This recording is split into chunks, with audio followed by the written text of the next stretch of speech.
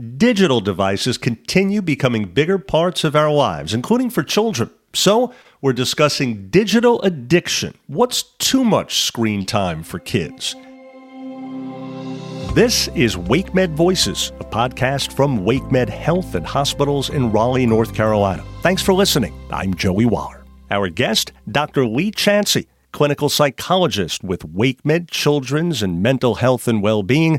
Dr. Chansey, thanks for joining us. Thank you for having me. I'm happy to be here.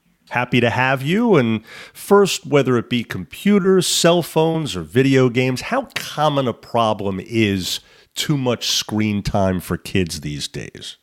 I'd say it's a pretty prevalent problem. I encounter questions all the time about how much screen time to allow children to be watching, especially since the pandemic when so many of our activities were limited and many people found a lot of benefits from screen time with connectivity and more things to do there. So the usage increased, I think, from everyone at that point. And then I know things are kind of opening up since, but a lot of people still find themselves using a lot of screen time and asking questions around that.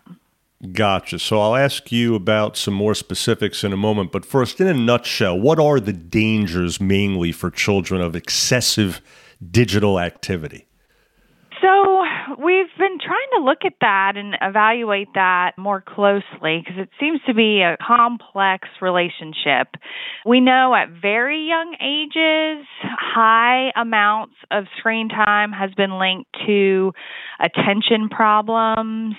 And then as children age, there has been a small relationship found between excessive, very high levels of screen time and risk for depression. Interesting. So as a psychologist, what do you think is behind that link with depression, perhaps? Well, that's a great question. When we've looked at longitudinal studies of children and their screen time usage, we've tried to identify variables that might affect the relationship there. And what we're noticing is that it may be through screen time's interruption in other valuable activities for kids. So oftentimes kids that have very high levels of screen time have lower levels of physical activity, reduced in-person social interactions, sleep problems, things along those lines that might themselves contribute to risk for depression or other physical health issues as well. So basically, simply put, it sounds like you're saying things having to do with quote unquote real life away from the device, right? Exactly. Right. It's that screen time can take up time that you would otherwise be using for really helpful activities for social enrichment and health behavior. So what age range are we talking about, doctor, when we focus in on trying to manage screen time and make sure it's not too much? So essentially from birth, we know increasingly we're having reports of a significant percentage of 1-year-olds have ability to access their parents' phone and are unbelievably able to scroll at really young ages, toddlers. And American Academy of Pediatrics recommends trying to limit screen time if you're under 2 years old to not at all. And then at 2 years and older, they recommend trying to limit to 2 hours a day. Although we know for many, especially as you get into the older childhood and teenage years, many teens are using significantly more amounts of screen time than that. So speaking of which, we mentioned the term digital addiction. So what constitutes a kid becoming a screen addict? I think that can be really hard for people to discern.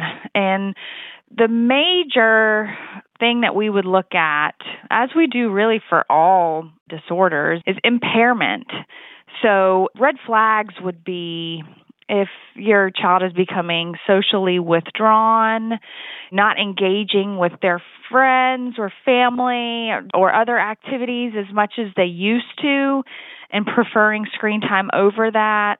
Another big one is emotional conflict or explosive behavior when you're asking your child to stop or reduce their screen time.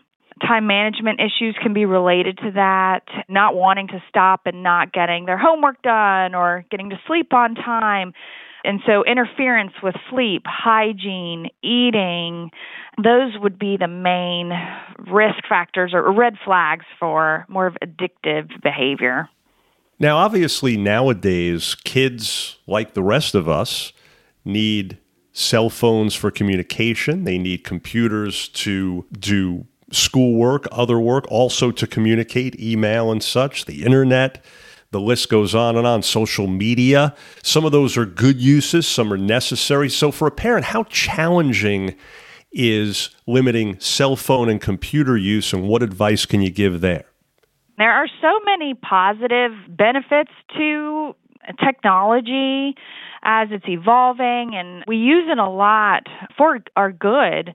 And so it can be tough to set limits around it. And so many schools are having lots of screen time during the school day, and homework assignments are on computers, and we connect with those around us.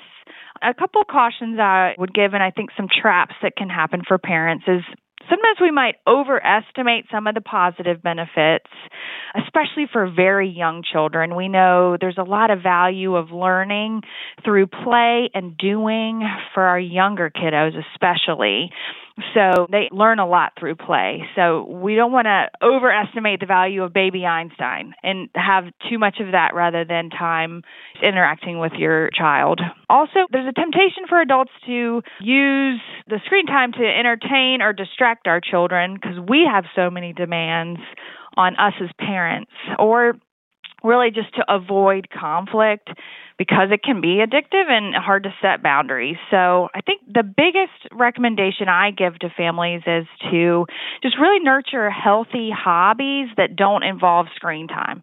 It's much harder to ask a teenager or child to say, please just stop using as much screen time. That's aversive to them. They don't like to hear that. And few of us do. But if you have other activities that naturally compete with screen time that they enjoy and that give them that same dopamine release, then it'll be easier to have that balance without having it feel punitive or coercive that they have to stop. So just nurturing healthy hobbies, especially early on in life. And then using media together when they do use screen time as much as possible. So you can co-view content, you can discuss themes that come up and answer questions. It can be a really good window into some of the hard discussions about what's going on in the world or what they think about different things. So you can co-view together. I think another good recommendation is when you do try to set limits, thinking, can you have screen-free zones? And that's a recommendation from the American Academy of Pediatrics, is to try to have places where, as a family, we don't use screens at the dinner table, for example, or in our bedrooms after bedtime, especially while driving, things like that, or times of day that we don't use screens. So we might, like mealtime, for example, or have a family game night, or just try to plan like one activity, a family activity that we do together.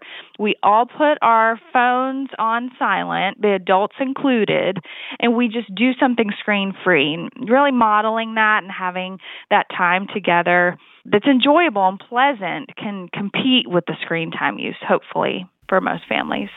Wow, great advice. A screen-free zone. I think adults can use that as much as kids, if not more so, right? Right, absolutely. The temptation is real for adults as well. Adults are not immune to screen time addiction either, so those have benefits for everyone. I can't remember the last time my wife and I watched a movie together where she wasn't on her phone, at least with it kind of sitting there ready to be used at any moment without her glancing over at it several times. And often I find myself saying to her, hello, got the movie on here. Let's go. I know. And, if we think about it, we've become quite accustomed to it, but it can actually detract in some ways from the quality of our interactions and our time together. So it's a good practice to just have some time that we turn it off or silence it, put it away, and really give each other our full attention or the activity that we're doing and just be fully in that moment of what's going on rather than in the back of our mind waiting for the next notification to go off. Indeed, being in the moment instead of always on the screen, right? Well, folks, we trust you're now more familiar with what's too much screen time for kids. Dr. Lee Chancey, thanks so much again. Oh, my pleasure. Thank you. And you can create a family media plan using resources like healthychildren.org. Again, that's healthychildren.org. To learn more about WakeMed Pediatric and Mental Health Services, visit wakemed.org. Again, that's wakemed.org. If you found this podcast helpful, please do share it on your social media. And thanks again for listening to WakeMed Voices, a podcast from WakeMed Health and Hospitals in Raleigh, North Carolina. Hoping your health is good health. I'm Joey Waller.